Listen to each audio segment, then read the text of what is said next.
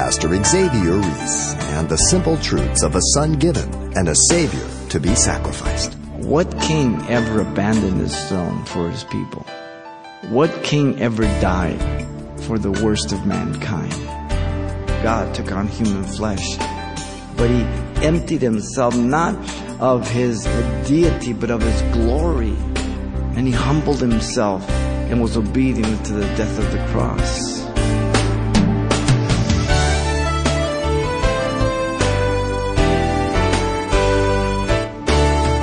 Welcome to Simple Truths, the daily half-hour study of God's Word with Xavier Reese, Senior Pastor of Calvary Chapel of Pasadena, California. For unto us a child is born, unto us a son is given, and the government will be upon his shoulder. Isaiah chapter 9 presented quite the prophecy for the significance of Christmas.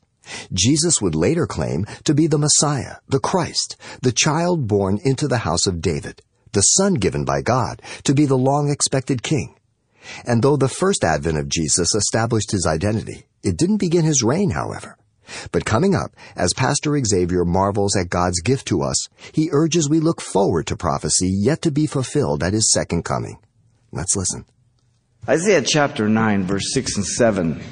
And the message is entitled, Jesus, God's Son, and Gift. Something that is really incomprehensible to us to its full end, and yet absolutely truth in every way whatsoever. And so Isaiah the prophet in our text here gives to us three things regarding the Messiah that were prophetic. He says, 9 verse 6 through 7, For unto us a child is born, unto us a son is given, and the government will be upon his shoulders, and his name will be called Wonderful Counselor, Mighty God, Everlasting Father, Prince of Peace. Of the increase of his government and peace, there will be no end. Upon the throne of David and over his kingdom, to order it and establish it with judgment and justice. From that time forward, even forever, the zeal of the Lord of hosts will perform this. And so Isaiah gives to us three things that are so incredibly from the prophetic standpoint, because as you know, prophecy is speaking forward something that hasn't happened yet and absolutely guaranteeing that it will happen exactly as is declared. And when it happens, it can be confirmed and verified by the very event itself that was predicted hundreds, sometimes thousands of years before its time. Here he gives us three things: the mystery of his birth, the beginning of verse 6. Second, the character of his kingdom in verse 7. And then you have the nature of his office there at the end of verse 6 there. Notice the prophet Isaiah here prophesied, For unto us a child is born. The proclamation announced the birth of a child, focusing on his humanity of birth. The particular statement describes the normal process that God would use to accomplish this mystery. Everyone's familiar with the normal birth of a child after 9 months. The particular statement describes this normal process, and the people, notice, to whom it is addressed to would be the Jews. God chose the nation of Israel to represent him and to speak through and to direct and guide, to prepare to be the instrument for the Messiah to come.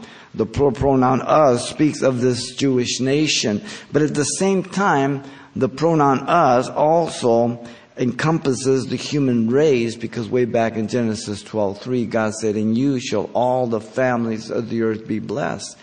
So God, in his extreme misunderstood love from the worldly perspective, but very clear to the believer, in his loving compassion, he always included all of fallen mankind. But he began with a nation, and he tried to use that nation to give a picture and a representation of his love and grace, but they failed to a great extent, taking that badge as self-righteousness rather than to proclaim the righteousness of God that he would give to others if they trusted him. And the phrase "for unto us" refers to our good or advantage that would come to us, not to his own person. not only to Isaiah. And certainly it isn't for the good of God. Because if you know that, what could God gain from me? What good could He gain from you? It's all one-sided at this point. So Jewish and Gentile sinners, and that's the way God saw the world in the Old Testament, two categories. In the New Testament, you have Jew, Gentile, the church of God, which includes Jew and Gentile, one in Christ Jesus. And that's the way God looks at the world. God doesn't look at the world as black, white, brown, yellow, red. He doesn't look at the world as rich, poor. Those are all classifications that man uses to manipulate man to get his plan done, whatever it is that man is using. That's what we do. We pit people against one another. We divide people in categories. But God looks upon the human race as fallen and in need of salvation. For this reason, we have this text that gives us a great Savior, Jesus Christ. The promise regarding the birth of this child was not new. It was all throughout the Old Testament. It was first given to Adam and Eve in Genesis 3:15, the seed of the woman. And I've told you often that the woman has no seed in herself. She has the egg. It's the man that provides the seed, and the two come together, and all of a sudden there's another human being that's made incredibly. Micah said it would be in Bethlehem, Micah 5:2. Malachi spoke of his first and his second coming. So this prophetic aspect, this particular here, is nothing new. It's all over the Old Testament and fulfilling the New. But Isaiah the prophet next prophesied, unto us a son is given. And here the proclamation focuses on the divinity of the child, not only human but divine. The only begotten Son of the Father, the Son of His love, if you look at John 3:16. The combined statement describes the person of the mystery here. He's human and yet divine at the same time. Now, you and I understand each other to be human, but none of us believe we're divine, though some would teach such things under philosophy and cultic practices. But the fact that you are going to eventually die proves that you're not divine. You are a created creature. You did not just happen to come to be by some accident of man, but God created you after His image, after His likeness. You have a body, soul, and spirit. God is Father, Son, and Holy Spirit. We are an inferior Trinity. The body will go back to the ground. My soul deals with the aspect of my intellect, my emotion, and my will. And the spirit is the real me. Once I'm born again, my spirit's alive. I worship God. The plural pronoun us is also, again, dealing with both Jewish and Gentile. The promise of divinity of this child, again, is found throughout the Old Testament. Each lamb was to be slain, and the blood was a token to be put on the horns of the altar for an atonement, a covering. Every animal sacrifice pictured the true Lamb of God to come. In John 1:29, behold the Lamb of God which takes away the sins of the world, as John the Baptist pointed to Jesus. The one to fulfill all things, the true atonement of that blood. All other blood of animals that began in Genesis 3:21 was prophetic of Jesus Christ. It was just a covering. While the New Testament is at 1 minute, it made you one with God. It made you whiter than snow if you called upon Him. It cleansed you from all sin. And if you know anything about the color red, it is the hardest color to paint over. You need 3 or 4 coats, and you better have a good primer underneath it. 1 coat of the blood of Jesus Christ will make you whiter than snow. Regardless of whatever's happened in your life, regardless of whatever you've committed. For He is the sin bearer of the world. Isaiah the prophet prophesied also about the Messiah to come, that one day He would fulfill this exact prophecy, both human and divine. Matthew declared the fulfillment of this child and identified His name as Jesus in Matthew chapter 1 and 2. Emmanuel, God with us.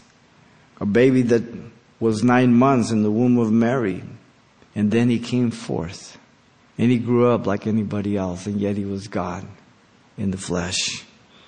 The process of God becoming man is given to us in many portions of Scripture. In John 1:1 it says, in the beginning was the Word was with God, and God was the Word. And then in verse 14 it says, and the Word became flesh, and we beheld His glory as the only begotten of the Father, full of grace and truth.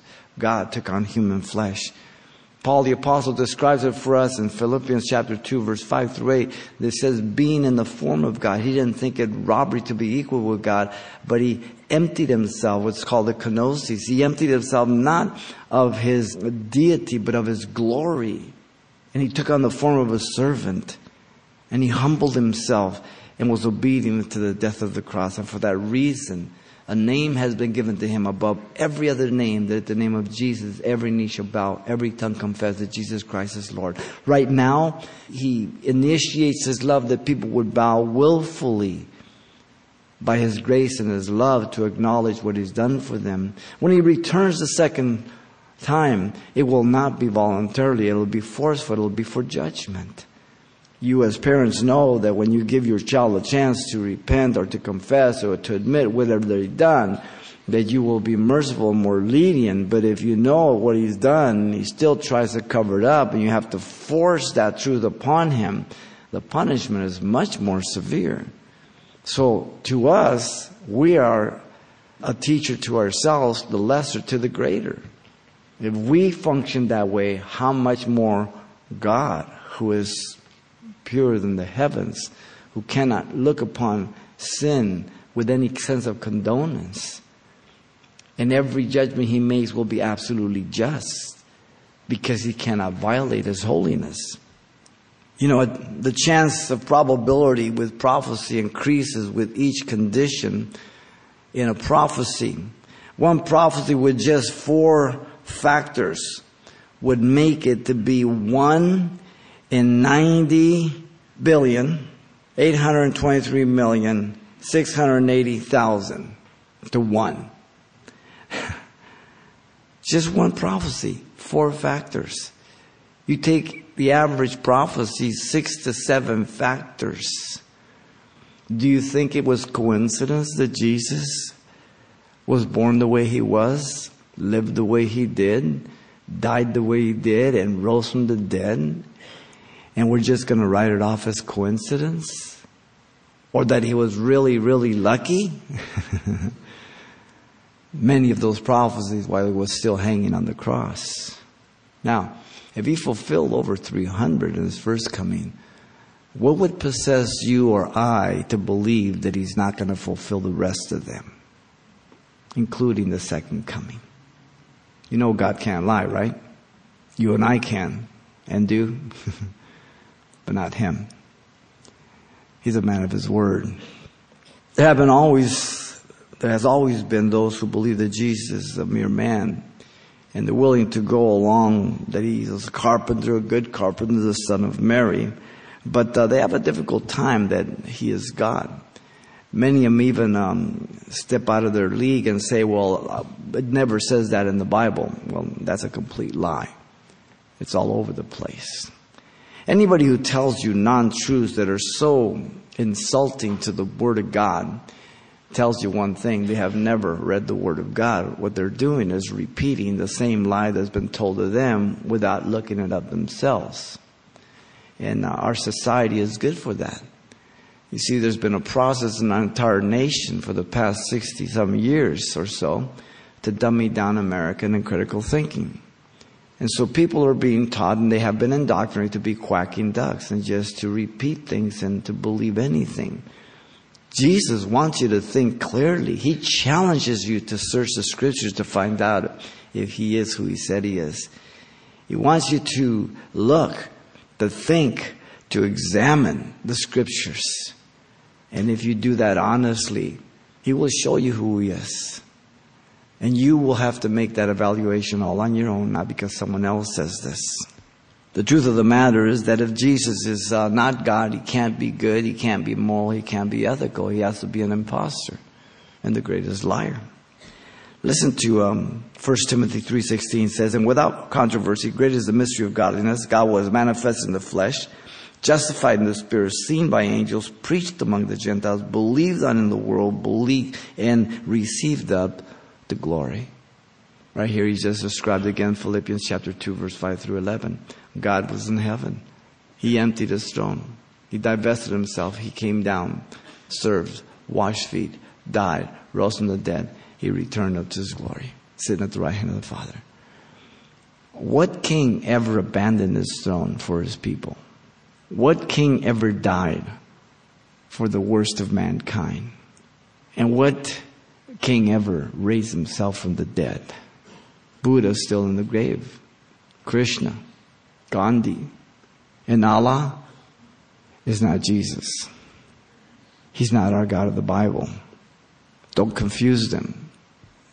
You see, the message of God's good news is the gospel that is an invitation to all. John 3:16, for God so loved the world that he gave his only begotten Son, that whoever believes him should not perish, but have everlasting life. If you don't know Jesus Christ, this evening he's addressing you. He wants to talk to you directly. He wants to make himself known to you. He gave himself a ransom for you. He came to die for you. He became sin for you. 2 Corinthians 5:21. Who knew no sin, that we might be made the righteousness of God in him. So he paid that price for us. The indescribable gift of God to us in 2 Corinthians 9:15. There's no words or price to put on him. The mystery to be saved is revealed and resolved by the Holy Spirit of God. As he offers it to us by grace through faith in Ephesians 2:8 and 9. Though it wasn't cheap, he offers it to us simply if we believe what he did for us. No amount of work, no amount of money can merit it. But if we believe the revelation of God that he became sin for me and that he paid the price for my sin, that he is able to forgive me my sin and to give me eternal life, and I call upon his name, he will do exactly that. And he's done it in such a way by grace through faith that no one can ever boast. No one can ever say, I deserved heaven more than that person. I was able to, get in on my own. Nothing. No one can ever say that. The plan of salvation is summed up at the cross where Jesus has two thieves crucified with him. Neither one of them deserve heaven. They both deserve hell. One chose to go to heaven. The other one chose to go to hell. There you have the gospel. And that is what has been going on for 2,000 years. People have been choosing to go to heaven or to hell if they believe who Jesus is. The one who chose to go to heaven said, remember me when you come into your kingdom. He says, today you will be with me in paradise. That man made the most important choice of his life because it affected his eternity. The mystery of his birth is revealed by God. You see, no man could have come up with this. No man could know this that Isaiah is saying. God revealed this to Isaiah. But notice second, we have the character of his kingdom, and verse 6 there and 7. Isaiah prophesied the government would be upon his shoulders. The suffering Messiah would be in total control, even though things seem to be out of his control. Specifics of the government being upon his shoulder, symbolic here of magistrate who had a rod or a key laid upon their shoulders, representing honor and majesty and honor and authority over their task to govern. The decree to have a census by Caesar was God's doing in Luke chapter 2. God's in control. I don't know where you are or what's going on in your life, but you may be going through a very difficult time, maybe in a marriage, maybe with your children, maybe there's an illness, whatever it may be. But God's not ignorant to it. God will use that to draw you to himself. So whether you are going through something or whether you are looking to the best of days, either way, God is here to reveal himself of your need of him. Because without the forgiveness of sins, without handling that debt before we leave, before I give up my last breath, I'm in a very difficult situation if I die in my sin. While you're alive, you have great opportunity. The line you have not crossed. You give up your last breath, then you've crossed that line, and now salvation is impossible. And so if you don't know Jesus, he's speaking to you very, very directly, I guarantee you. Jesus spoke in the synagogue in Luke 4, as you know, and after he picked up they handed him the book of Isaiah. He quoted from there the first coming. He closed it in the middle of the verse, handed it back, said, in your hearing, these things are fulfilled. They tried to throw him over the cliff. He just walked right through because God was in control. How often they tried to destroy Jesus or take him? They didn't. God's in control. The triumphal entry of Zechariah 9:9 and Matthew 21 and Luke also 19 as he came in as a triumphal Messiah. But really, it didn't seem to be according to man's perspective, because a few days later, the people that were cheering him were yelling, crucify him. Men or women are very fickle. If they get what they want and people are giving them what they want, they cheer them on, they vote them in, they just give them a hug, but you just have them deny them what they want, and all of a sudden they say, crucify him. And these are the individuals that Jesus died for. People like you and I. That's why his love is so different than our love. The rest, the trial, the sentence, the crucifixion, the resurrection, all was under God's control. Every bit of it. The reigning Messiah rules in the heart of his people. If you're born again, you're part of the church, so he rules over your life. You submit to him willfully. He doesn't force you in any way. Even as a Christian, you have a free will to do as you will. And yet in submission to him, I find the greatest happiness and joy and the greatest fulfillment and the greatest peace. Because once we've come to know Jesus Christ, we know too much. You know, as you grew up as a child, when you were in your father's home and your mom, when you were obedient and things were cool, everybody was happy, peaceful, joking around. But if you were in trouble and you did things that you weren't supposed to, even if your parents didn't know, you knew. And you were. That's what sin does. That's what guilt does. It destroys our peace. It destroys our ability to enjoy life. And that's why Jesus came, to be able to remove that from us so that we can live abundantly. And so, Jesus, as reigning Messiah, doesn't force himself upon anybody. He's a perfect gentleman. One day he will rule in the kingdom age when he comes with his bride, and it says that. But right now we're in the age of grace. He's calling people out to himself. But notice also Isaiah here prophesied of the increase of his government and peace. There would be no end. So his government, unlike man's, will be eternal. Every empire of the world has come to an end. Rome reigned long, probably the longest of all. And yet, it fell apart from within. His kingdom will never end. God told Abraham at his calling that, again, he would bless all the families of the earth. That doesn't happen automatically. It happens by choice if you believe God's revelation and you call upon him, as I've been saying. And God chose to rule over Israel as a nation, and some proselyted in being Gentile, but not many. Then God birthed the church, Jew and Gentile one in Christ Jesus, as they believe the gospel and call upon his name. God will ultimately rule in the kingdom age, but he doesn't force anybody. It's always a choice. Pastor Xavier Reese, illustrating how the gift of God's Son is one that requires us to receive by grace. Important simple truths he draws from the prophecy of Isaiah chapter 9. And you can hear this message again if you like online anytime by selecting today's date under the radio tab at CalvaryChapelPasadena.com. But you can also request your own CD copy of today's holiday study from the Old Testament book of Isaiah called Jesus, God's Son and Gift. They're available upon request for just $4. Now, the title to ask for once again is Jesus, God's Son and Gift. Or simply mention today's date when you write Simple Truths, 2200 East Colorado Boulevard, Pasadena, California, 91107. Or to make your request by phone, call 800-926-1485. Again, that's 800-926-1485.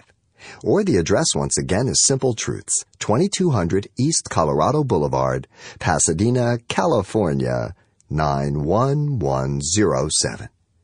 And it's helpful when you mention the call letters of this station when you contact us. Have you noticed the Christmas rush doesn't bear any resemblance to the announcement of the angel to the shepherds? On earth, peace, goodwill toward men? Join us next time as Pastor Xavier Reese delivers the simple truths of the Prince of Peace. Hope to see you then.